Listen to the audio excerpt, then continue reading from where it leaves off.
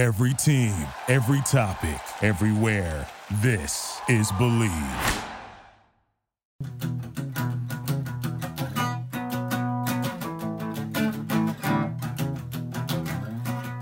Jim Gray.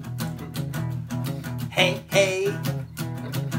Talking about Gray. Jim Gray. Jim Jam. Gray Slide. Jim Gray. 50 Shades of Gray. 50 Shades of Jim.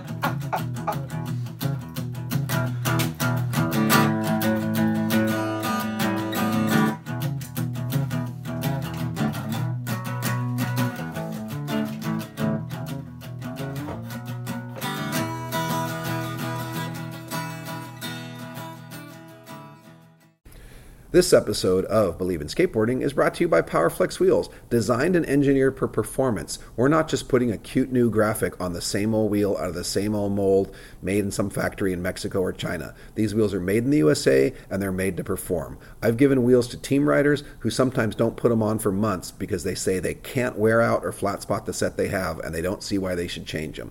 God, imagine that. You guys are paying for them, and some of these other wheels flat spot in 3 weeks. And yeah, they have some awesome team riders and some famous dudes, but hey, they're getting paid and they get 12 sets of wheels for free. You're buying yours. Stop wasting your money. Buy something that lasts and buy something that performs. Try PowerFlex wheels next time. You won't be unhappy with your choice. Well, happy Friday, everyone. Actually, it's Friday the day I'm recording this. It probably won't be put up on a Friday, but this is Believe in Skateboarding. I am your host, Jim Gray. And as usual, we're going to start off with our guest by asking him the same question we ask everybody. That is, I'm Jim Gray. Who the hell are you? I'm nobody. No. I'm Scott Obradovich. Scott Obradovich. Scott Obradovich has some roots. And you should probably turn the ringer off on your phone. That would be the polite thing to do, like being in a movie. No, it's okay. Mine probably on too. We'll wait till it goes off to find out. So Scott Obradovich is a skater. I didn't know until recently he's a very good friend of Ron Allen's, like best homies for life. Ron says the same thing. So does he. So neither of them. I cross-referenced that, and I've become really tight with Ron Allen. So I'm kind of infringing upon his friendship with Ron. I'm being really blatant about that. I'm really competitive. I'm going to see if I can kind of snake him out and undermine him somehow. Actually, no, Perfect. not at all. So Scott.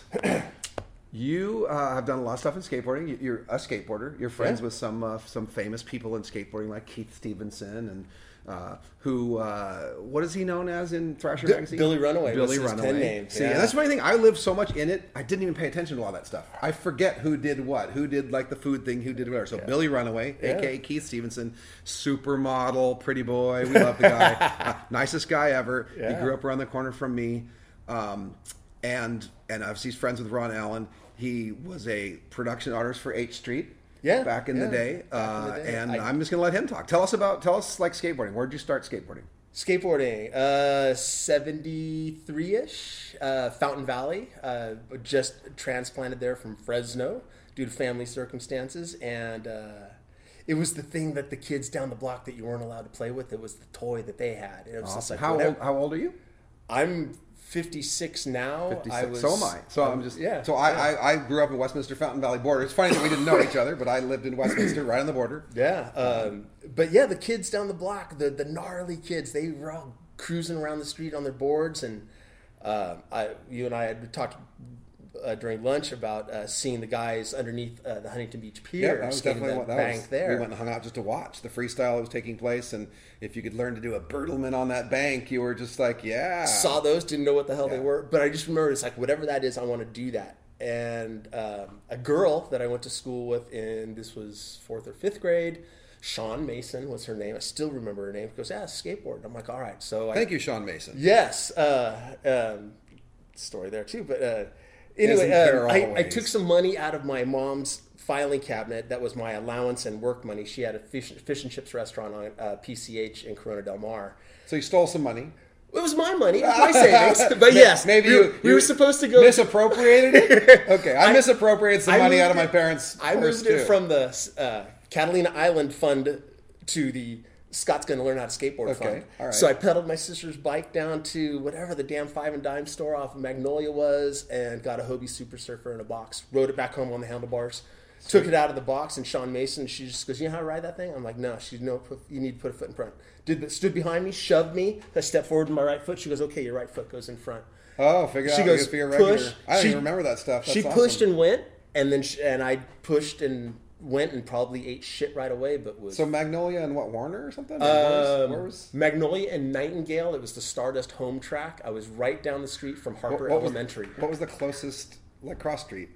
I was just beach side of Ellis and Magnolia. All right. So and the Ellis Hill. That's one thing about Orange County. It was just a grid. Right. Brookhurst, Bouchard, Magnolia, Newland, Beach, and then you just cross. So you could tell anybody 2 points, and they know exactly where you're Magnolia. So I lived on Brookhurst and Edinger. Oh God, you're right down the road. So the home was in Westminster. My over my back fence was a strawberry field, which was Fountain Valley. Yeah. And that all got built out as I grew up. And first person I skated with outside of my neighborhood was Arab. Eric Groff. Yeah. He lived in Fountain Valley, just across on the other side of Edinger, and I just rolled down the sidewalk riding my skateboard around and found some kids in this big quarter pipe on the street back in the Rampage ramp days. Oh, God, I think it might have had a little piece of plexiglass in it, all that inspired. Yeah. That was one of my first experiences. So let's talk about a few things you've done in skateboarding that you remember fondly. Wow. Skateboarding's... I mentioned this earlier as well. Skateboarding for me has brought everything, my best friends, my wives, my girlfriends, my best experiences, all of that is due to my skateboarding and me following my skateboarding. Well, that's even like why you're here today. We've met years ago. We've been friends for years. Yeah. I'm literally just getting out to go get a taco, and I see someone drive down the street and go, "Jim Gray." And I'm like, I couldn't even tell who it was. At first, it's either, like 50-50. Yeah. Am I going to be annoyed and like, oh shit, I got to get out of here, and someone wants to, talk my ear off or want something for free or whatever it is. You never know what the angle is. And then you turn around and it's you. I go, dude, what are you doing? I'm going to get some tacos. Want to come? So we go have some tacos, and then I start telling you I'm doing a podcast, and we're sitting here talking so who knows when this will ever get posted. I'm trying to organize all these podcasts. I've done like 8 or 9 of them in the last 2 weeks, and part of the reason why I feel it's so natural for me to do a podcast is that I just know so many rad people like you, and I'm so fortunate because I've always offered this is very much a hub for people to come by, so I get visitors all the time. Oh, cool. And so it's awesome. Someone comes by. That's Otherwise, I went to a lunch by myself. I'd be sitting in a corner crying like nobody loves me. I'm gonna go on Instagram, see if someone liked a picture. Maybe that means I'm loved. I'd be all by myself. No. But you joined me and I didn't even look at Instagram while we were at lunch because we're here. I had love. We're doing our talk story. We're doing our talk story. They have I like talk story, and that and through skateboarding. Oh God, learning to ride a pool the first time.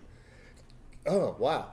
So this is I'm non sequitur. I will jump decades. That's fine. So let's talk about learning to ride a pool the first time. Okay, I was swimming, and my dad had dumped me off at my friend Dwayne Patterson's house in Clovis, and he goes, "Hey, this guy's got like a little ramp thing in his driveway." So I'm like right around the block. So we skate over there. It's like 4 houses down. And he's got a little like 2 foot tall wedge ramp, and then up against his garage door is it's got to be 7 or 8 feet tall, like the piece of plywood 4x8. Yeah. But it was a quarter pipe, and the damn thing was over vert. Wow! And no one knock on the door because my parents brought me up. Right? No one answers. You don't barge. Yeah, no one answers the door. I'm like, well, I'm gonna skate. Yeah. Sorry. So I'm okay. You don't barge rudely. You attempt to be respectful. Yeah, absolutely. But the ramps are there, and I'm like, well, So I took a couple of runs, and as I come off the quarter pipe, which I got a little bit over vert, and it was scary. How's that for a rad experience? Oh my God. Over vert before I even know how to ride a damn quarter pipe. Well, and I come down, and there's a dude in high school, and I'm in junior high, and he's just like, that was rad. He was introducing himself. I can't remember his name. How amazing is that when you're like in junior high and they're high school, and someone acknowledges you of a high school age, like, I was acknowledged. Well, yeah, but it was like... I don't know if it works that way anymore. I don't care if kids even give a shit. I'm a kindergarten. The whole world revolves around me. Well, it speaks we're talking about skateboarding, where it doesn't matter color, size, race, blah, blah, blah, blah, blah. You're skateboarding. And if you did something cool, it's like, that was fucking cool. And he just like, wow, that was rad. So we exchanged we skated together for a little bit, and he goes, hey, you want to go ride a pool?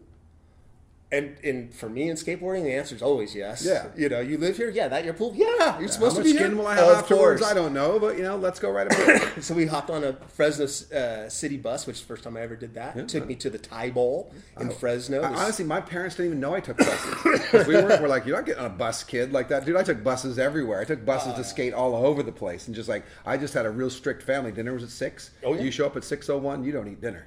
You just go to your room. So, and plus you would just get the vibe and in trouble and everything else. So I just found a way to get out of school, get on a bus, and I'd go freaking 20 miles away to Anaheim or ride the fishbowl and get back on the bus and come screeching around the corner in 5 minutes till 6, walk in the door like, hi mom, hi dad, sit down at the table.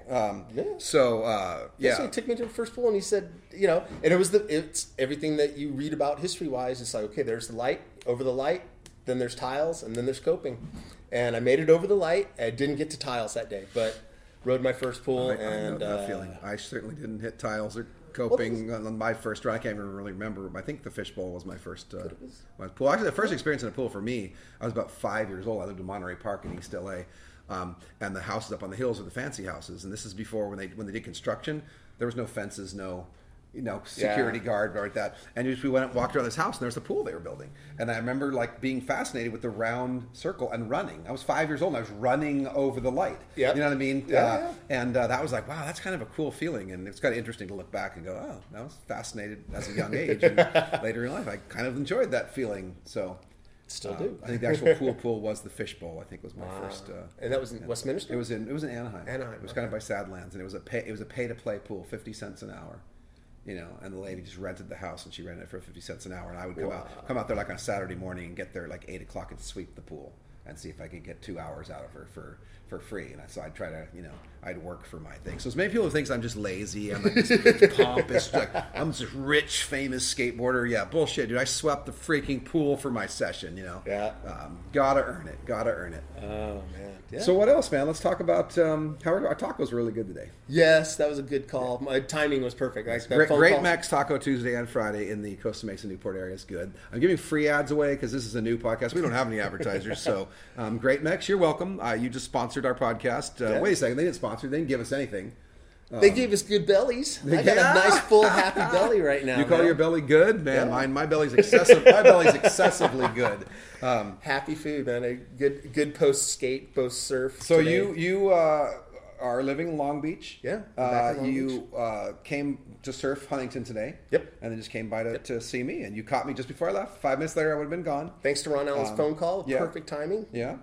Ron Allen, our mutual love. Let's just talk about Ron Allen. Let's have a podcast where we just let's talk about Ron Allen. My God, Ron yeah. Allen is sweet. best. He's intelligent. He's kind. He's pretty emotionally sensitive. He's caring, which is awesome because it makes him real. And he's talented. He's He's music an talented. artist. He is an Music. artist for sure. On a skateboard, on pen and paper, on a mic. In life, he's an artist. I'm still tripped out why he respects me so much. He has this strange respect for me. It's like, wow, it's like that. I'm like, it's a nice feeling. Because we're nice guys in skateboarding. Well, Not that it's few and far between. No, but I seriously, because what happens is, what's funny, I turned on some link on Facebook or like that, and there was something that was posted on Thrasher, some English movie or something called Blokes, and I started watching the first 5 minutes of it, and it was just dudes started like beating the shit out of each other and breaking shit and yelling at each other, and then they're all skateboarders, and that's the image that they sell so that they can sell sweatshirts and t-shirts and be cool and blah blah. Right. But the reality is, skateboarding wouldn't function if skateboarders were really truly a bunch of assholes everywhere. Skateboarding would get shut down. Yeah. It's the fact that there were nice people like us that went to the city and really worked with them properly to get that skate park built and so on and so forth. I mean, we had to overcome Thrasher. We did, because they'd pull a hold of Thrasher magazine and go like, do we want to build something for these guys? We're like, no, that's not everybody. Yeah. There's actually lots of us that are nice, and so the normal nice people. To be fair, though, the crazy gnarly looking guys are some of the nicest people. No, the nicest guys. That's for the sure. book cover. No, you're right. Thing, you're right. But I'm talking about more from what the media aspect, what they publish. Yeah. We know the reality. Even some of those guys that might be in the video that are like breaking everything and just. Yeah, looking like the biggest assholes in the world. Actually, are teddy bear guys. Some of the gnarliest skateboarders ever. The guys that look like Craig Johnson, big hair coming out of his helmet. We're like, it's a big freaking teddy bear, dude. Sweetest guys ever. So, guys like me that look like they're the clean-cut normal guys, I was the asshole. I was like, don't fuck with me. I'll be the one who'll fuck you up. It's like, you think, Dwayne Peters going to fight you? I tried to fight him many times, and he would never fight me back in the day, so. But let's talk about Ron Allen real quick. Let's talk about Ron Allen, And Ron's told the story, He's too, cute. about how he has pretty eyes. Dude, girls love him. Girls, I think he's got a great smile. I'm not even a girl, and I love him. I love looking into his eyes, and I am very much. What's even the word? I don't even know the word for it. I'm very much straight. How's that? How funny. But Ron Allen's eyes are very beautiful. Yeah, he's a cool dude. And right now, when he's listening to this, Yeah, whatever he's comes up, laughing he's at like, man, really? You had to go there. Yeah, I did, Ron. Your eyes are pretty. But yeah, he's told the story. First time we met was, I was a stranger in Visalia, skateboarding his local ramp, Arthur McCorkle's ramp. My sister knew Arthur. Thank you, Arthur McCorkle. We're going to thank everybody who caused good things to happen. But my sister's like, there's a little ramp, and Visalia has these rounded curbs, so the ramp sat on the sidewalk. I love that. Yeah, and you could ride up the curb and then hit the quarter pipe, and it was a janky little quarter pipe. But I was just, you're skating it, flying off the side, doing your shit, and it was Ron Allen, and I believe it was also Mike Steffen. Came skating down the street, and they were just like, Ron tells it, it's like, who the fuck is this dude skating our ramp? And, we ended up sessioning together. Because the ramp was just there. You just started riding it was just there. there. Right? Arthur wasn't home, and That's everybody in the neighborhood rode it. Everybody, which was probably 4 or 5 people, maybe. But I remember the whatever Central Cal to NorCal curbs being rounded versus ours all down here were all square. Yeah. And I had cousins in Sacramento, and every time I go there, like, why do they have round curbs? Dude, why Fresno why do they had have square curbs. If I still had rounded, I'm like, that's a great idea. I like the rounded curbs. To this day, it's awesome. If you're on a bicycle, you can zigzag up and down stuff easier. Surf the curbs. Surf the curbs, for sure. Yeah. And then sometimes you screw up if you get your back wheel under the bottom and you aren't going right fast enough. You get to slide out and eat shit on the curbs. But, that we did. Yeah. But anyway, it was first, that had that skateboard adversarial thing, but long story short, we ended up it was our bond, and we bonded together because, like I said, there weren't very many skateboarders in Visalia, and I was still in high school in Fresno when we had met. I was probably 16 maybe when we had met, and he was in high school. That's right. Well, Mr. Ron Allen, aka MC Intelligence, I obviously I've met him like in passing over all these years, contests like that, but we never hung out. I don't really get that. If you were an 8th Street guy, you were a GNS guy, a Powell guy, you mostly traveled with your guys, and you crossed over a little bit, an occasional hotel party or whatever. Yeah, contest. But unless and I always worked full time, so I just got out to events and stuff like that. So I never got that just week of hanging out and getting stoned with everybody, doing things. So I didn't get to know a lot of people as deep. Right. So while it's like, we know each other, high five, but we saw each other in Ohio, and I'm like, hey, I got the rental car, come with me, and we just started hanging out. And the more we talk, we go, dude, like we were like brothers from other mothers. The souls were on fire. Because I'm very, it's where I'm not political in any way. I hate politics. How's that? Especially skateboard politics. So I'm vocal about my disdain for that and the people that push the buttons and play games and undermine and try to, manipulate skateboarding. Those are my enemies. I'm not really into those people. So we share little stories like that. He's going, dude, I'm surprised. We would have caused a lot of shit back in the 80s if we would have met each other, because, he doesn't really like the games and stuff like that either. Right. So he's straightforward, dude. But, so finding someone who also was like, wow, we would have freaking stirred some shit up and pissed some people off. So now that we met, we can't waste that opportunity. Yeah. So, me and Ron are just going to be brothers, and, when the opportunity comes, we're going to stir it up a little bit. Excellent. Yeah, no, he's the brother, dude. He's brother from a different mother. His mom and dad were epic, too. He has a lot of love for Anna and Herman, man. Oh my God. Herman was right because he liked basketball, and my dad was a basketball coach and basketball referee. I love that Ron tells me the story that his dad used to drive down to watch Angels games and drop him off at Concrete Wave for babysitting. So and paid Stacy Peralta. Stacy Peralta as like, here, we'll keep an eye on that kid. And that's pretty classic. And Ron was blown away when Stacy Peralta remembered that. I think that really made Ron feel good that Stacy go, I know you. I used to babysit you at the skate park. I mean, that was pretty rad. So let's talk about that, because that's part of the skateboarding family. Yeah. We don't see each other frequently, but the memories of the years are always there. And I think what's weird is we all have high school friends. We all have that. There's a handful of people we may stay in touch with or run into, and it always feels good to see them or that. But we don't connect the same way that skateboarders do. The skateboarder feels like it's it's a reunion every time. You know, I mean, it's like the high school reunion happen every single time you run into somebody. Yep. And Yeah. that's it's like sometimes it's perpetual high school when it comes to the petty, you know, the stuff that happens in the skateboard business. But as far as the friendship, there's really nothing like it. No, it's a great modern community. And Yeah. So for people who look at brotherhood, skateboarding as a sisterhood. bunch of dysfunctional, wild people, the reality is it's one of the raddest communities ever. Yeah. Full of some of the most talented people ever. That's the fun thing about me writing down a list of people to interview for my podcast.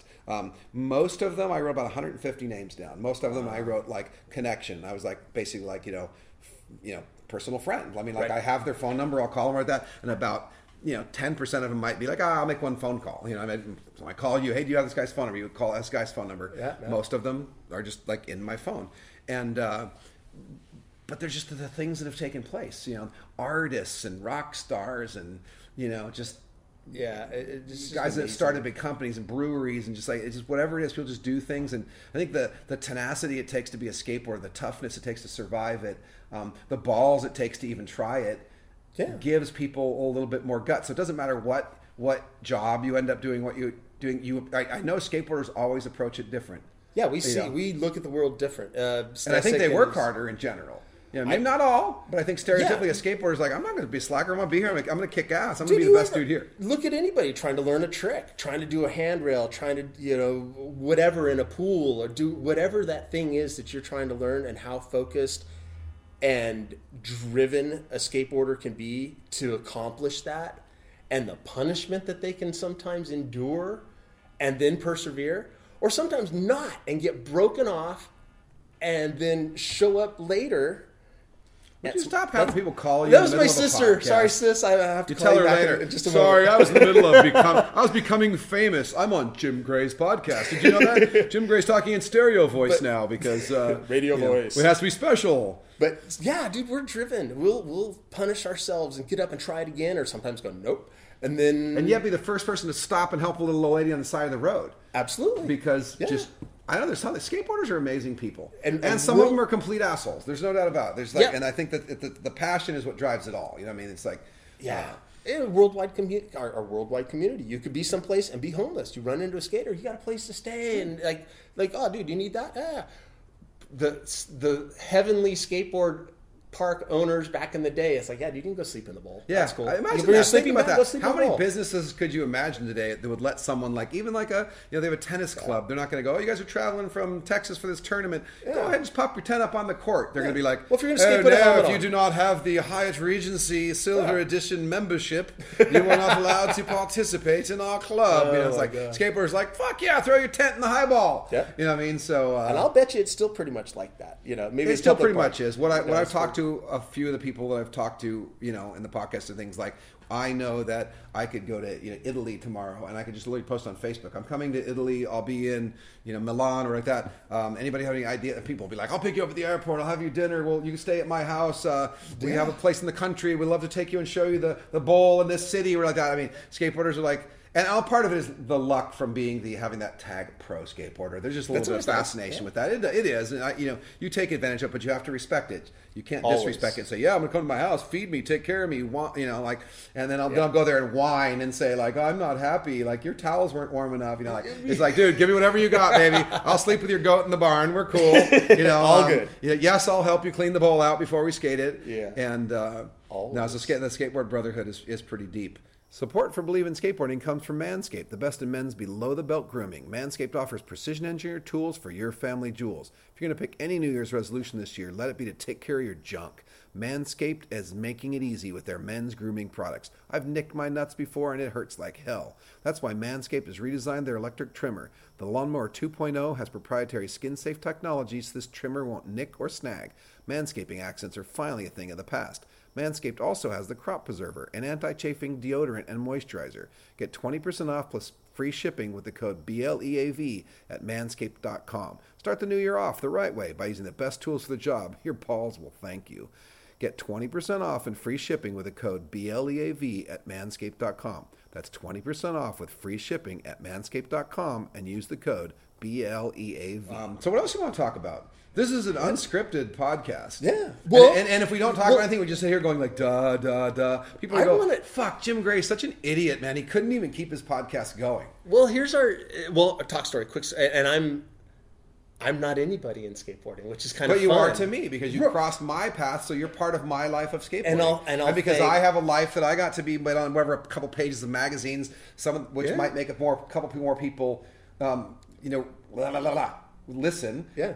That means that you're part of my story. So And amazing. And so, and thank yous to the useless wooden toy that has brought so much joy in my life and a few surgeries. It's given me everything I want, and it's hurt me a lot. And so I'm going to take this opportunity to thank, because I somehow stumbled into San Diego because of skateboarding, and San Diego State was there, and it was a good excuse to go skateboard in San Diego, I guess, and because school was never really my thing. I tried to be a graphic But you did go artist. to San Diego State? I went briefly. I was studying graphic communications. I never graduated college either, but I went briefly. It was Cal State fun. Fullerton, It was good. Met a couple of skateboarders. Or Jeff Cruteau from. I remember Jeff. Yeah, from Santa Barbara was nice there, guy. and I met him when I lived up there. I was kind of following Ron Allen around the state for a little while, but anyway, in San Diego,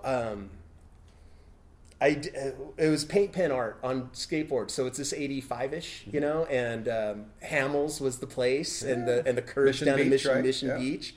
And Ray saw the grip tape stuff that I did. Like I redrew some logos and whatnot on the board I was riding, and Ray asked me if I wanted to do some grip tape for his store, and gave me 10 boards and a bunch of grip tape, and I had paint pens and brought them all back, and it was Hamel Skateboard Club. And, I did a board for some kid for Christmas, did a ninja on top of a slasher deck.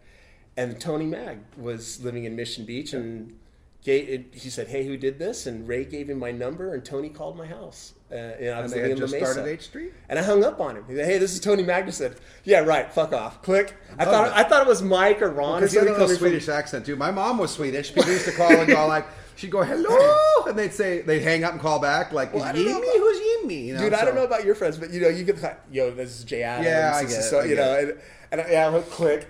Phone rings. No, dude, this is Tony Mag. I'm like, oh, man, sorry. And so that was fun. I sat on his floor, and I drew a logo for him. It was the Bat logo, I think. Was the first one. And how strange is this? Because you were good friends with Ron Allen. Yeah. Who rode for H Street. Not at that time. Not yet. Okay, not yet. Right. This were you part of the contact of Ron, or how did that happen? No, I think all of that had. Jeff Clint was in there. Love that guy. He was always really nice to me. Awesome. The And real Jeff, dude who started Spitfire Wheels. Don't let anybody. Didn't he even draw the logo and everything? Real skateboards. Yeah. And Jeff Clint was a rad dude. Something weird went on there. I don't know all the story to it or whatever, but Future Farmer Records. Someone He was stole an his soul. incredible musician. So, Jeff, remember you well. Hope Rest in peace. Much love, buddy. So let's see. Where was I? So knowing Tony, and then I needed a job. He got me I got to meet Doug Ring at Uncle Wiggly Skateboards because Tony was still involved with that. So I screen printed boards for Uncle Wiggly, which I met Dan Sturt, and I can't remember. There was a half a dozen dudes that worked there that were just the raddest fucking guys ever. And they were just Uncle Wiggly was a cool place. They made some stuff for Blockhead back in the days like that. Yeah, we did Sim snowboards for a little bit too. So we had P-Tex, and we were doing slick bottom boards. Or the guys that worked there they were doing techie stuff when techie wasn't happening. Dude, right? Doug Ring and Tony Magnuson, brilliant together. Doug was such a rad guy and could technically build molds and work with. We had fiberglass carbon, Spectra, and Kevlar in the house, and he was experimenting with all of that. I made a 6-ply with 2 layers of carbon fiber board that lasted, I can't tell you. Yeah, most of my, I like to call it career, most of my skate time through the early GNS days were fiber lams, and then through Blockhead, I always rode the 6-plies with a ply of fiberglass. It was the best feeling, lightweight, snappy when you needed it, didn't break but light. It was awesome. So, but yeah, through that I did some graphics, I did some work. I was trying to be a graphic artist, and I'm not. So Tony got you a job at the screen printing shop, and then later through the connection of just being friends, whatever. Of just knowing him. How did you get to H Street itself? Working for H Street? I think I kind of weaseled my way in it. I can't remember actually. That's one of those memories. Was H Street started yet? No, it No, wasn't. I He didn't was think he so. was So he's great. like He sure was grip doing, guy still or whatever. Or... Yeah, he was doing the Magnuson Designs Yeah. thing, and then SureGrip kind of came closely after that. But he was always riding his boards, like the Hellcomb Cave board and stuff like that, Yeah. that he did, taking a fucking belt sander to one of the old modes and just roughing it out. It was so fucking rad to watch. I couldn't. But anyway. I had big feet. I couldn't ride Hellconk. I size 13 feet. That would break your foot in half. Yeah. So That was pretty amazing. But and somehow I got in there. I don't know. I can't remember the exact story. Somehow how Mike Ternasky was in there. 87 skate camp. Did you you knew Mike from Visalia? I met Mike at skate camp. 87 Okay. skate All right. camp, which was a lovely turning point and lovely. Is that where he met Tony and they started doing their stuff together? Because I'm not sure. Yeah. You're gonna have to ask Okay. Tony about that one. They met somehow, but I know Mike was a wrestler and he was at Cal Poly San Luis Obispo, I believe, and we had skate camp there. And 87 skate camp is anybody that attended, whether pro, am, or camper, we can tell you that it was fucking amazing. It was, excuse the language. I never went to any of those San Luis Obispo things. Like That one- John, who works for me, had been in a couple of them, and with Lester, and I heard they were really. Without really getting fun. too personal, I met some other rad. Well, and it as just- it led I to told some you, and I won't get amazing too deep in things. that, but Mike Ternasky and I were not the best of friends because of kind of the way 8th Street came in and rumbled skateboarding and did stuff like that. But I was, and I told you that I was very actually stoked that we had a good conversation and got on the same page and were cool with each other when he passed away. And I really thought of how petty it was that if he would have passed away while we had this stupid little beef, I would always, to this day, I'd feel crappy about that. You know what I mean? Like, that, how lame was that I had a petty beef with someone and they died, or it could have been me, and then the opposite. And someone's like, well, that was kind of stupid. Well, I'm glad you guys healed. Mike is an amazing guy. So's Tony. So's Doug. So those guys, that was my, and Jeff Clint, I think had. Oh, you know what? Jeff Clint probably. Maybe Jeff Clint was in there somewhere. Maybe he knew Mike or something. But Jeff may have been in the mix there and mentioned me or something. But I got my way in there with Tony and Mike and. So let's just go straight to 8th Street. What did you do at 8th Street? You drew graphics. I tried to be their art guy. But like ads, boards, wheels. I did ads, which I really liked doing ads a lot. So was this you were on the computer at this point? Did you, or was this a little bit of a? No, it was still hand paste up. You go get your lino output. You go spray get your tack, film. mount one thing, and then get a stat copy of the finished thing or whatever. All of that. There was a little service bureau there. Sorry, all you kids who don't know what's being said right now. We're actually talking about things where things were made. Like back in the days when photographs were printed out, when you actually held a photograph in your hand. This is the same stuff. Yeah, it's analog. But then shortly after starting there, Mike was like, okay, you got to go get a computer. And I knew nothing about computers, but there was an Apple store down the road on Miramar, and we got an Apple II CI. I think it had a whole 8 megabytes of memory. That might have been our first Acme computer, an Apple II CI for Black Jinx, and white and monitor. we paid like $1,500 for a RAM chip. Oh God, you know what I mean? it was, to get to 32 megs or something. It was insane. $3,500. It was expensive. We got that. We got a scanner so I could scan photos.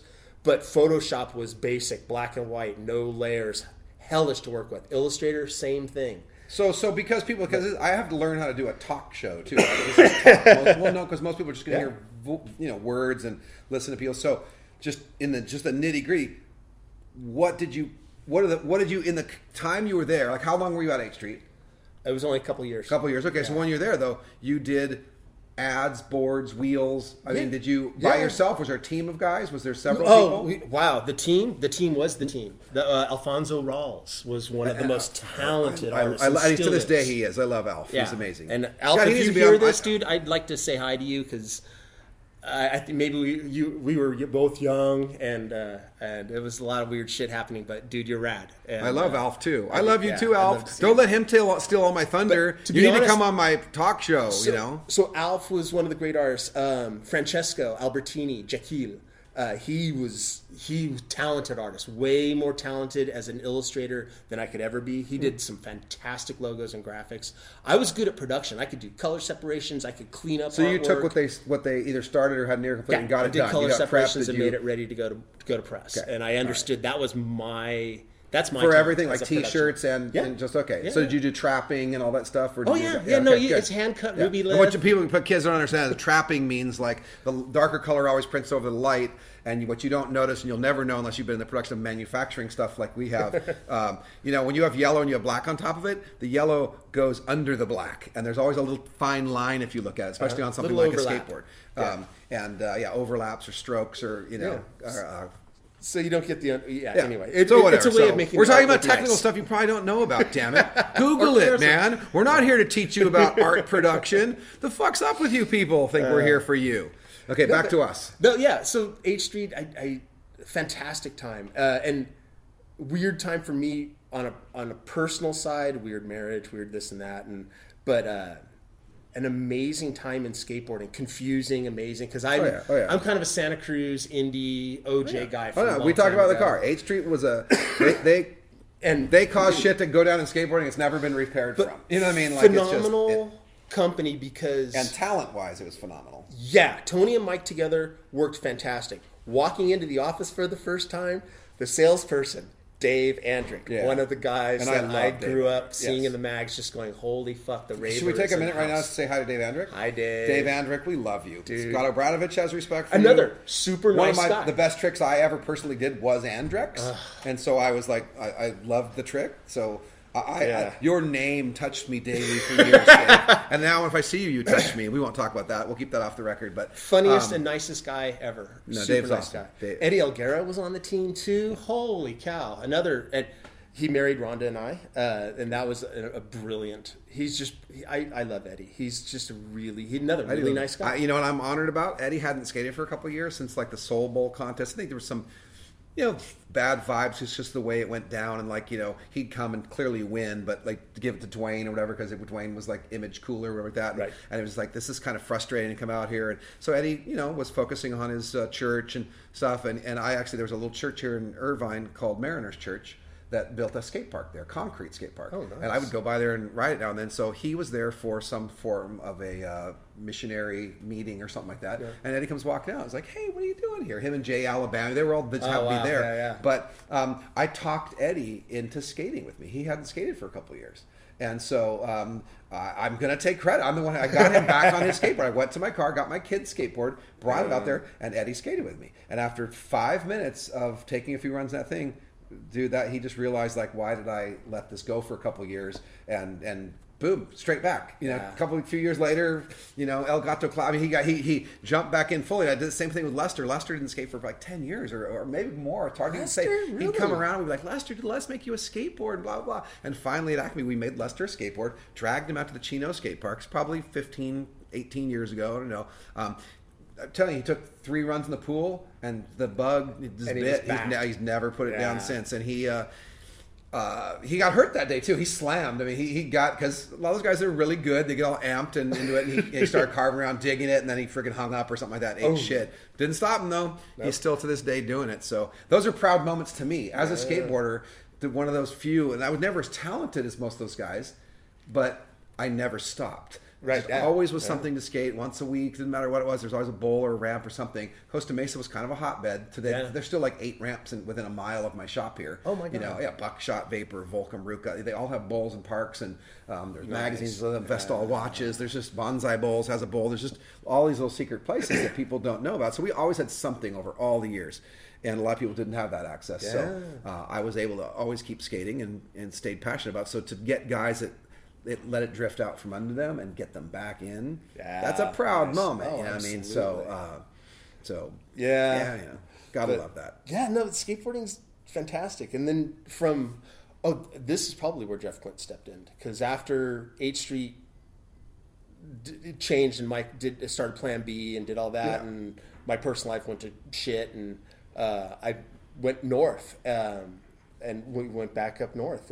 She was from Sacramento, and I was living in Sacramento at the time. But we stopped off in Livermore area, whatever that little area is right there. Is that called the East Bay or something? Yeah, in East Bay, and needed a job. And Jeff was with Deluxe. And so he was working with the boys.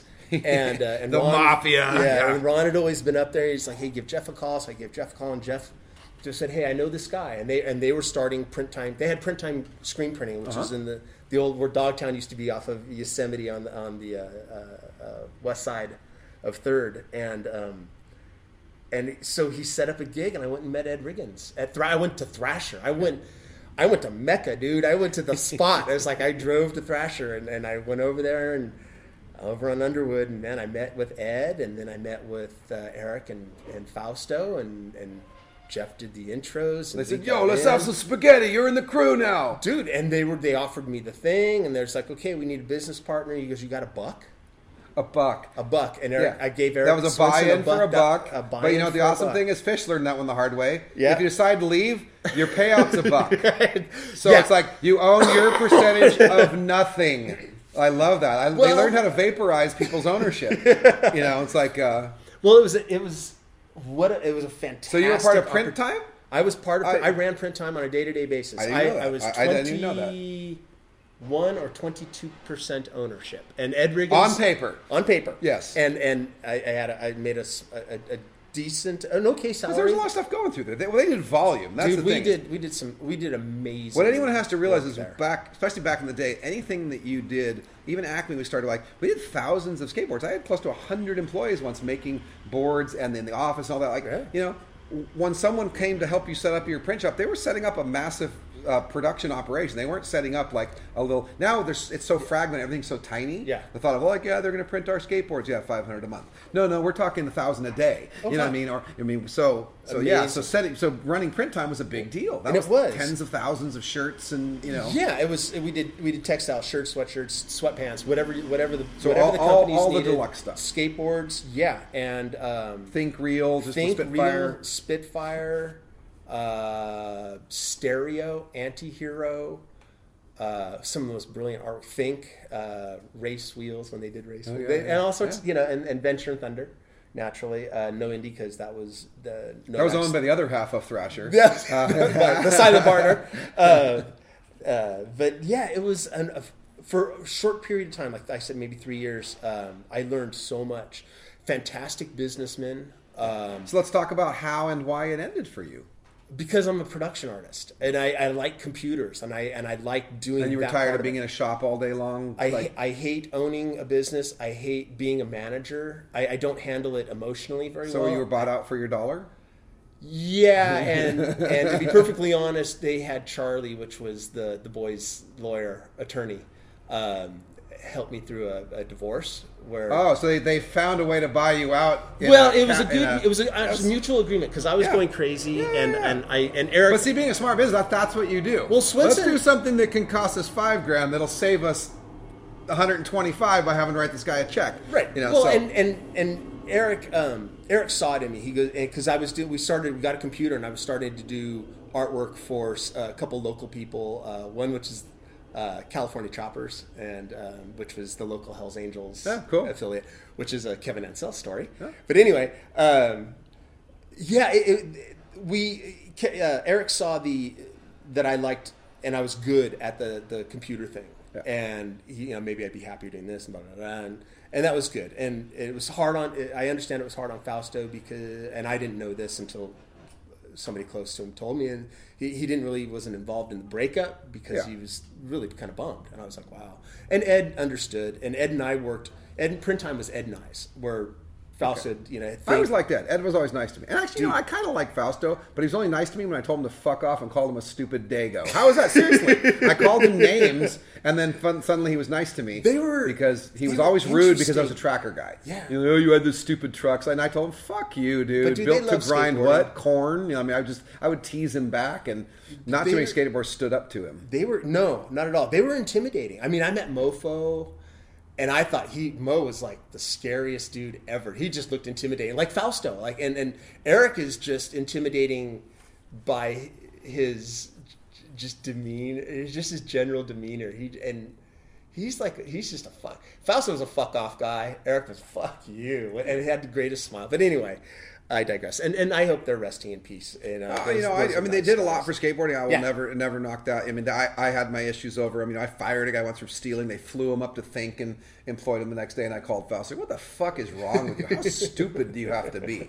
Yeah, you think you're gonna get my magic potion by stealing a sales guy? That's why we're being successful. Well, and I think everybody has both stories about them, which is amazing. But you know what? I learned how to set up a business correctly. Like, we set up a print shop, and it was fucking clean. It was and you work with ink, and you know how toxic the stuff is, how messy it is. My place isn't very clean here because I let my partner Tom run. He doesn't really care that much about cleaning, but I personally would prefer to have a lick off the floor shop myself. Yeah, and we had to in San Francisco because you got people sniffing around. But I still to this day have Eric's voice in my head. Nothing on the floor, and I love that. But I learned great ways of doing printing skateboards, printing T-shirts, printing stickers, and art posters, and just the stuff we did was outstanding.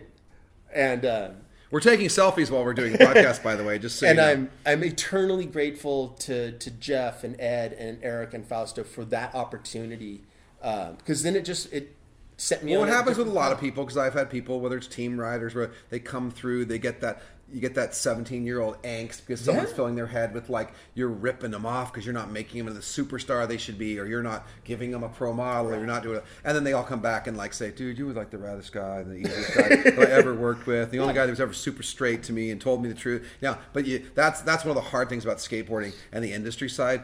Everyone plays the game with that 16 to 20-year-old angst. Yeah. You dig in there, make him hate who he's with now because you feed him bullshit to make him angry and then want to come with you because you're his bro. And the guys that do it the best are the last of... They're not the bros at all. Right. They're the guys who just know how to play it. It's like, we have a full-time psychologist on staff. We get notes on how to manipulate them. Weird. And skateboarding is very weird. It's like... But yeah, that but was nothing's better though, because like you said, it's part of your life. It's been part of your life. It's still to this day, even though you don't skate as often as you used to. You're still a skateboarder. Yeah, it just flows through your veins. I had my right hip replaced over a year ago, which was one of the best things. We were talking about that the other day about hip replacements. Well, Keith Cochran, I saw Keith on my last honeymoon, and he was just like, "Dude, best thing I've ever done. I can skate." He has a hip replacement too. Oh yeah, that's funny. He could Ricky skateboard Barnes, again. Grant Britton, Dave Duncan. Like, I think we're all going to have hip replacements. I talked to a chiropractor friend the other day with the little podcast. Lawrence Bowser. He works with Lester and Christian Asoy and Lonnie Hirma, all these people all the time, helps me out if I'm feeling good. I've been at the pool party where I'm not about even being able to roll and like pop my leg back in. It's like, so he's our little magician. But I was asking him, just about the longevity of skateboarding, what it does, and what gets hurt the most. And we talk about knees and hips, and hips take a lot of it. Running out of stuff. I think we're gonna have to get a lot of hip replacements. So. Well, it's my front hip, and it's the first. It's the strong leg. Because the leading line is the first slam. It's the first one that hits. Yeah. It's the first one when you take the 2 steps to knee slide, which no one wears knee pads anymore. So you guys don't know about that. Youngins. I don't wear them much. But it was always right, left, knee slide. So it's just worn out. And I've had, I wasn't the best skateboarder and definitely awkward and bow-legged. And so. Wait a second. I got to ask you, whenever someone says they weren't the best skateboarder, do you think sometimes you had the biggest smile at the session? Oh, yeah. Then you were the best skateboarder there. Okay. Because in my regard, the person who had the most fun always wins. Well, the guy who did the biggest air, the longest trick, or like that, doesn't always win. If he smiles and does it, he certainly wins. Yeah. But honestly, if someone comes out there and they're pissed off the whole time and they only do stuff because they're angry, they got to get out of their system, okay, it's a good outlet for you. But you're not having fun. So I hate to tell you, the only thing you're winning is avoiding like beating your head against the wall. But you're not really winning life, because winning life is being approachable and happy and fun and not scaring people and you didn't come here because you didn't have to worry. Is Jim Gray going to go like, the fuck do you want, Obradovich? Like, seriously, dude. Yeah. I mean, you knew you were like, welcome, come in, laugh, joy. Let's. I interrupt your day for a little bit. You did interrupt my day. I got work to do, and here we are doing a podcast.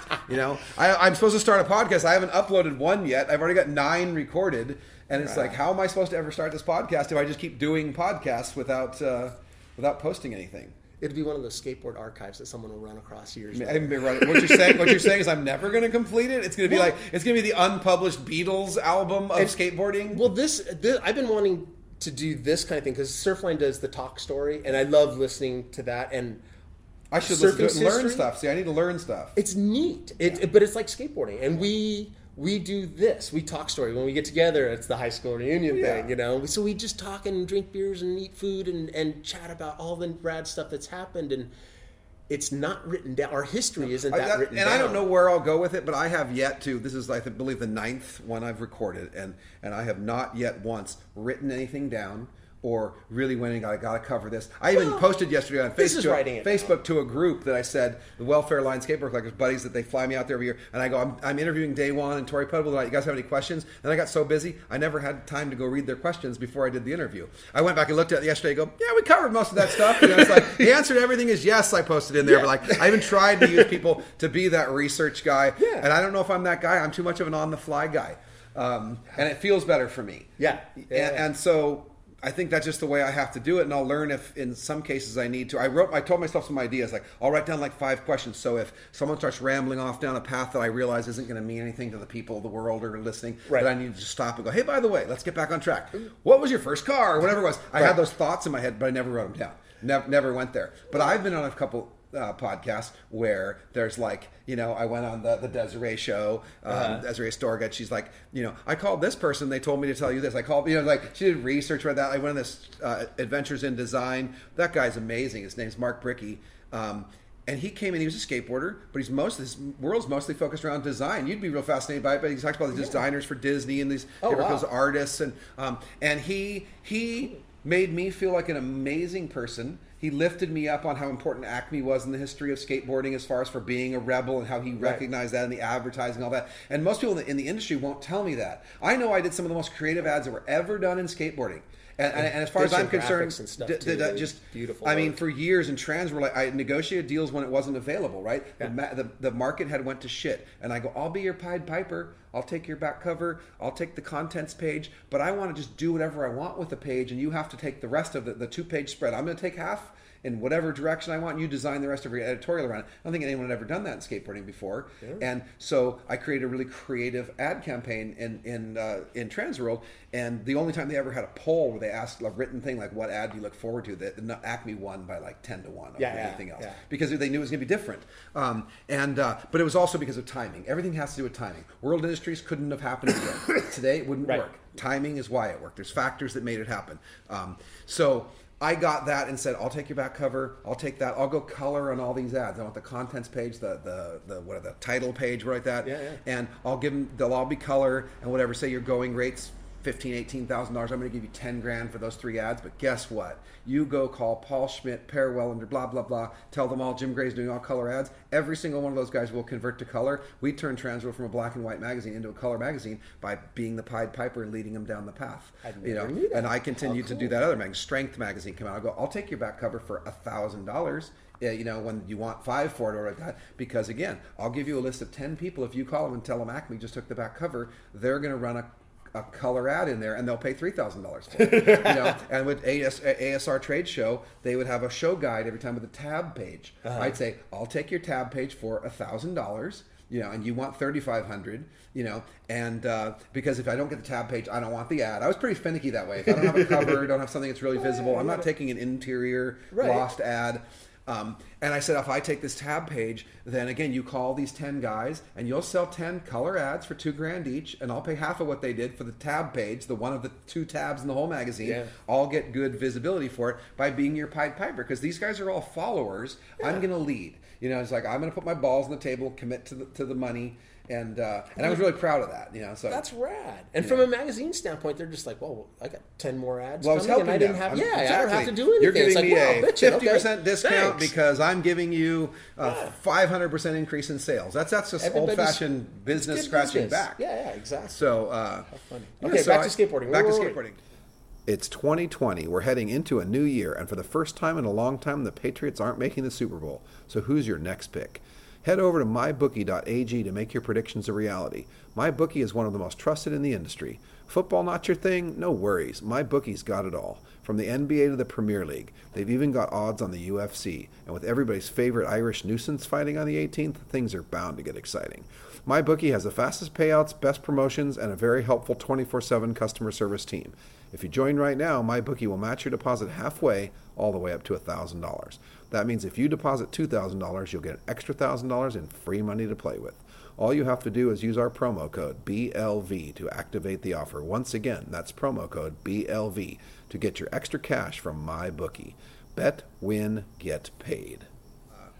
Okay, so back to skateboarding. Back to Where were we? skateboarding. Well, that's all skateboarding. It is all skateboarding. Yeah. Well, we said we were going to talk So for 30 H- minutes. We're in it. What do you guess? Guess how long we've talked? 90. 50. Oh my So, God. yeah, Well, see, so- that's what happens. Yeah. Ron and I will get together. Next thing you know, it's like 2, 3 in the morning. I You're know. like, I oh drive my up north God. and I end up a long time crashing your couch tonight, whatever like that. And he's a late nighter guy. I'm more of like I fall asleep at 10 or 11, and like at 1 o'clock in the morning we're talking. I'm drowsing off, and then we're like, but I'm gonna still want to get up at 6 in the morning, so I kind of need some sleep. So. Well, it's not funny because we're going to do this. And what time is it? Oh, God, it's like 1:42. So I'll probably drive back through. I'll go back down through PCH and then hit the 3 o'clock session in the water. Oh, nice! I like that. How So I'm weird I'm a is that? surfing opportunity for you. This is You amazing how wasted this my is. day, except for I got tacos. That No, was no, no. good. You can come surf with me. You know, fuck, I wish, dude. I need like there's Rumble and Ramona tomorrow. I need to like decide I knew that was whether this I'm going down to my weekend. mom's house tonight or do it, or staying here. And you know what I mean? I got work to do. Yeah. I have 9 podcasts I have yet to edit or do anything on. Yeah, I promised Spidey and our other business I would send something to one of our production guys. There's another nice I guy have in too many skateboarding, things going Spidey. on. I need an assistant. Okay, so is there anybody out there in this podcast wants to be an executive assistant to a kind of a low-level executive, me, and you're willing to work for a reasonable price, nothing, and you're willing to put up with a lot of shit like, hey, read my emails, read them to me, respond when I just like, that'd be so rad if I could just be like an old-fashioned CEO and dictate things like, like, all right, reply, tell them, I'm really not into that idea. Fuck off. All right, good. I didn't have to write that, right? And move on. Next email. Right, yeah. Okay. Tell That's what them. Siri's Tell for, them isn't it? I am not into that. Fuck off. Okay. Now what else? What other email do we have? my God. Can I redo your website for you? How many of those we get today? Put them all in one group. Click start to finish and hit delete. Okay. All right. There we go. That was easy. So yeah, it's. But between having been in business for a long time, having had the same phone number for a long time, a couple same emails for a long time, I get hundreds of emails a day. Shitloads of random, Oh, wow, how messages. I have 5 or 6 Instagrams, a few Facebooks for different, agendas, PowerFlex. It's hard to keep on top of. So some people say, dude, you are like a heavy duty poster on social media. And I take like 2 seconds for everyone. I'm a broadcaster. Just Yeah. like right now I'm talking. People Right. may be listening or not. Yeah. And you'll only know, at least in this case, you'll find out if people, say how many times it got watched or like that. But in the case of like social media, you have your likes or like that. But like you'll say, I like your, this is not your beautiful house. Yeah. But you probably don't necessarily, you probably don't even notice you don't like every one of them. I don't know if you do or not. You know what I mean? Like, because I don't follow to see who does. I'm just Yeah. broadcasting. Yeah, What I'm and putting I just- out there. So that is the social me. What's going on? I take pictures all over the place while I'm out and about in the day and just throw them out there. I don't. Yeah, that's a weird one because I don't always hit like. I love thumbing Well, through no, it and I only noticed that follow because things. a lot of people, and particularly tell me like, I love your "this is not your beautiful house" thing. Like I hit it every I don't think once I've in a ever while. seen your because I do have sometimes all notifications just Yeah. pass by. That's how I'll know if someone liked it. I don't Right. go look afterwards like that. But I go, yeah, I've never noticed you paying any attention to it or ever commenting or like that. But the fact that if someone acknowledges. Like, Day One Song's here yesterday. I mean, Yeah. I see his name pop up liking my post. It makes me feel good that he's paying attention to what's going on skateboarding. He comes up and goes, yeah, dude, you've been ripping everywhere and this and that. And so I'm being bold. I have this opportunity. I have a podcast. I go, you know what I want? I want to be in one of your videos. And he goes, okay, let's do Nice. that. And then him and Tori are like, well, we should make a Jim Craig guest model on Thank You Skateboards. I'm like, damn, is this what the podcast can be all about? I like that shit. I need to invite some guys here from like Frito-Lay and Snickers bars and Pepsi Cola and anything else I like. Duracell. Anybody from Duracell skate? I could use some batteries. I can just shout out to Lagunitas Beer, just or a Stone Brewery. Oh, I know guys that work at Stone Brewer. I think See? I have friends that work there now. Skateboarders are everywhere, and I've learned if you have to find out, just broadcast like who works in a brewery and skateboarding, and you'll get 11 private messages like I work at this one, I work at that one. Skateboarders are linked to everywhere. I've been to like the Monterey Bay Aquarium, and some guy comes, no, next time you're in town, make sure you notify me. I'll have tickets waiting for you. Like things like that. Like skateboarders are everywhere. They are It's everywhere. I went to Disneyland 2 or 3 weeks ago with Steve Keenan. Oh, wow. I love Steve. Spidey. And Nick Rosendaal's the old skater that skated with us back in the day, okay. and he's an Imagineer. Oh, so wow. he came with us, and so our tour is going. So while we're standing in the line of the new Star Wars ride, he's going like, my wife was the art director for the interior of the Star Wars ride, and it's like, hey, this is a cooler way to see Disneyland. We turn around the corner and goes, yeah, because he did a lot of the painting and stuff like that. So like, yeah, we painted that building this way and that building, and it was like, this is a kind of cool way to see Disneyland with an Imagineer who not only just walked us in the gate for one thing. It's like, that was like, skateboarders, man. I may be poor as hell on paper, but man, I'm rich as We are all. rich. Actually, that's something Ron Allen. Let's talk about Ron Allen again. Ron Allen said that to me when he was talking about life in general, because I've had a lot of money pass through my hands and leave my hands. So I'm not a very wealthy man on paper anymore. But Ron goes, yeah, but Jim, he goes, you're not rich. He goes, you're wealthy.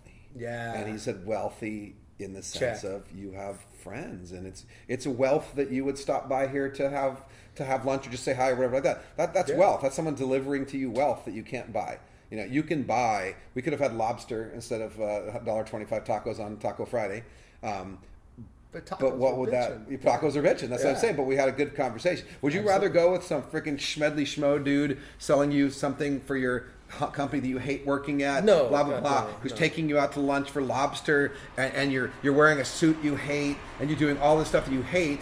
Or would you rather go to the skate buddy and have $1.25 tacos? To me, it's not even a question as far as who had more fun, right? And we can talk about our skate experiences and the people we've hung out with, the places we've skated, and there was probably more genuine fun with all of those than even if those guys were having lobster, talking about, yeah, well, I got my new Sea Ray boat and put it in lake blah blah blah on my house out there, and I go, yeah, but did you have any fun? Yeah. Did anyone like you that was out there, or were you just the arrogant fuck with a bunch of money who, you know what I mean? Just like, I'm living large. It's like, no, and some are. There's some in everything. I have met the most amazing filthy rich people, and I've met the biggest scumbag filthy rich people. Yeah. I've met the most amazing dirt poor dudes, and I've met the most lame dirt poor dudes. It's just like, you have to associate with good people and refuse to waste your time with lame people. Although we all have some questionable ones that float through our lives, and being tolerant people, we have to. That's just kind of respect for life around us. Try to love everybody. Yeah. But all right, we can't talk forever, so we got to go. Yeah. But Scott Obradovich, man,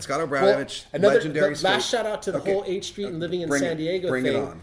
I got to meet you. I got to meet a lot of cool people, but I got he's to on my show, so he's going to say that I'm important. I like that. Yeah, this is going to be one of the rules. I'm going to hand everyone a card that's like, you must say I'm important to be invited back to the show. Always fun. Skated a demo every once in a while on a ramp at a fraternity. Oh, you were there? Yeah, I helped build the ramp. You got to show me the poster I have next door. I have like a 20 by 26 poster size. Billy Ruff goes, I met my wife that day. Oh my God! Demo. Well, that's that was so funny. And the PVC coping. Yeah. But then like Mike Smith, Tony Hawk. I mean, Billy Ruff. Me. And it was fun, like, and I got to skate with you guys. Yeah, but you, that's funny. And it was fun about you because you always have fun skateboarding, and you're a nice guy. I gave him $7 to say that. But I felt welcome on the ramp. And none of the other guys made me feel awkward or anything. But I always have a little hero worshiper being around pros because you guys raw. I get it, and I always wanted to dispel that with someone. I always wanted to know that when they're there, I try to encourage someone because I get the nerves too. Yeah. Because also what I've said about skateboarding, no matter how good a skateboarder is, with rare exception, okay, when you're on Tony Hawk's level or Christian Soy's level, it's a little rare. But for a guy who was a pro skateboarder out there competing with those guys, I still knew when I went to practice, I was going to feel like shit because they were doing stuff I couldn't do or wasn't willing to practice to do or whatever the level was. But it was just easier for them. Where I go, damn. So I understand how everybody feels if they see me drop in and it's easier. I know what it feels like because you may drop in and go, dude, you make it look so easy when you drop in, charge that corner and grind that bowl. And I go, yeah. And guess what it feels like for me when I drop in after Christian Hosoi? I feel like I don't even know how to ride a skateboard. So I've understood that sort of. It goes all around in one way. So when someone shows up and I'm the bottom of the barrel guy and Tony Hawk's there, so he probably doesn't need to do that. He just stays oblivious to it. I know what he's saying because Tony's a good guy. Yeah. But I personally always would go out of my way to try to make someone feel welcome. Come on, get in there. Let's go. Let's be part of this because I also it's a really rad. To have got to be part of that at all, to have been fortunate enough to have had your ass kicked by all those guys, so you could stand on the deck and watch the finals every time. That was epic. So to be able to experience that, so someone else, here's their moment to experience being with 5 pros. Like, dude, I want that person to have that be a good memory. And that was of their always life. nice to be able to go, yeah, dude, take a run. I'm like, all right, cool. And like, and your legs are shaking. Totally, and that's what I mean. I know all that. The nerves are because my legs were shaking because I had to go after Tony Hawk just did 17 540s. Oh, you know, it's like, and I'm gonna go. What am I gonna do? Like, I mean, it's almost like, why should I even go? You know, but you would find out that people. People like watching different styles and different things. Like Ron Allen, back to Ron Allen. Yeah. Ron Allen did a show with Chuck Treese and this band on stage at the John Anson Ford Theater. Yeah. And I happened to hang out with him. He goes, you just come with me. I thought it was cool enough that I was going to get to go backstage. But there's a mini ramp on the deck of the theater, a 2,000 seat theater or whatever. And I'm like, well, I'll just hang out. And he's like, no, you get out there and skate. Yeah. And so I'm getting out there skating for 2,000 people while their band's playing, mostly with kids that were much better than me. But ultimately, in the end, they go, you know what? The audience gave you more cheers than anyone. Because they saw some gray-haired dude out there dropping in, charging the ball. And all I did was 50-50s and frontside grinds, but to a bunch of kids, watching a guy go up and do a blunt, all casual. But then they see a guy with a different style, more surfy. But again, they see the gray hair, and you kind of start realizing there's something kind of interesting to a young kid to be tripping on an old dude. Because I remember the only old dude we knew was... oh my God, I'm brain farting on names. Bill Dorr. Bill Dorr, yes. Oh, and Uncle Wiggly devotee. Yeah, Bill Dorr was the best. I love Bill Dorr. But he was the only guy we knew with gray hair. Yep. You know, so, and we were so stoked anytime Bill Dorr showed up. So I understand the feeling of that kid being 20 and seeing it. So that I do really enjoy that, and I was stoked that Ron let me join in on that one. That was really fun. Ron's bitching, dude. On stage. I mean, literally they're playing. It's like that was a really cool thing. I can't remember the name of the event, but it was like it was just a community I remember him telling gathering thing, and we had a great day that day with my friend Scott, and we cruised around LA, and then we just got there, and I literally thought I was going to get to hang out backstage and I got the good food and all that, but then actually got to play on stage. That was pretty cool. Yeah. So bottom line, all these talks confirm is that you're 56, I'm 56. Yeah. It sounded like you stayed 73. I probably didn't skate till like 75, so you've been skateboarding longer than me. A little bit. But we've been skateboarding a long time. And it really flows through our veins. You don't let go of it. The memories don't go away. Yeah. And I may not do it much at all. I still cruise around every once in a while. But when you see a skateboarder right down the street, don't you feel like he's part of the family? I can hear it. Yeah, but you immediately... Yeah. He's immediately kind of part of your family. The guy riding by on the bike isn't. You know, the car that drove by isn't. The runner running by is just a runner. No, you know what I mean? No, but the skateboarder's kind of like, oh, family, what's up? I wonder how, so. You see the dude in the Thrasher jacket or the Spitfire shirt or whatever. It's like, old skateboarder, yeah. Saw a dude in Dogtown shirt. Old skate. And you just look at each other and he's like, oh, in detail. Oh, okay, old skateboarder. No, there's definitely a lot of that. So, all right, well, we're going to sign this thing off.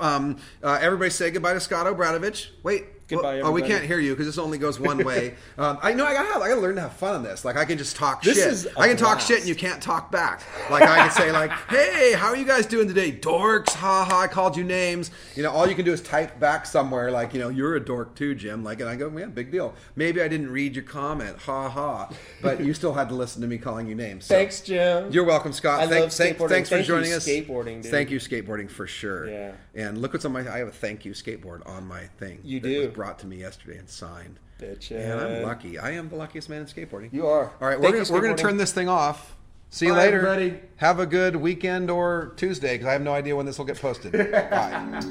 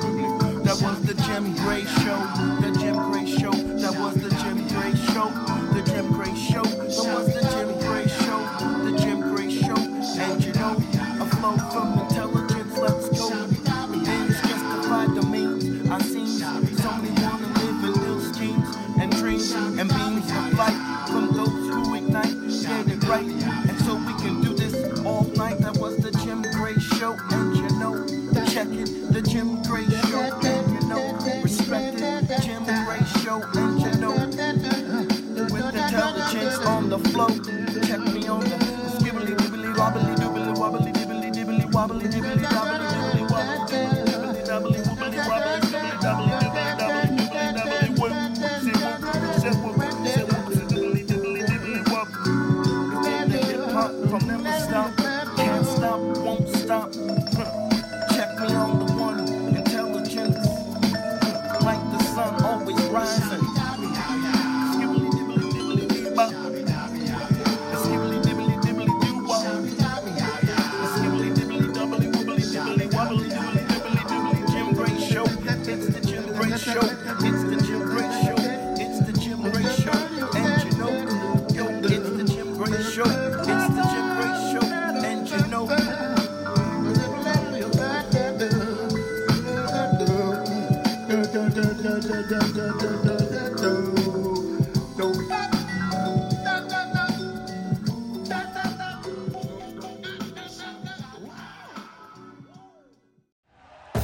Thank you for listening to Believe.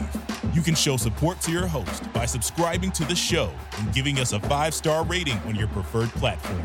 Check us out at Believe.com and search for BLEAV on YouTube.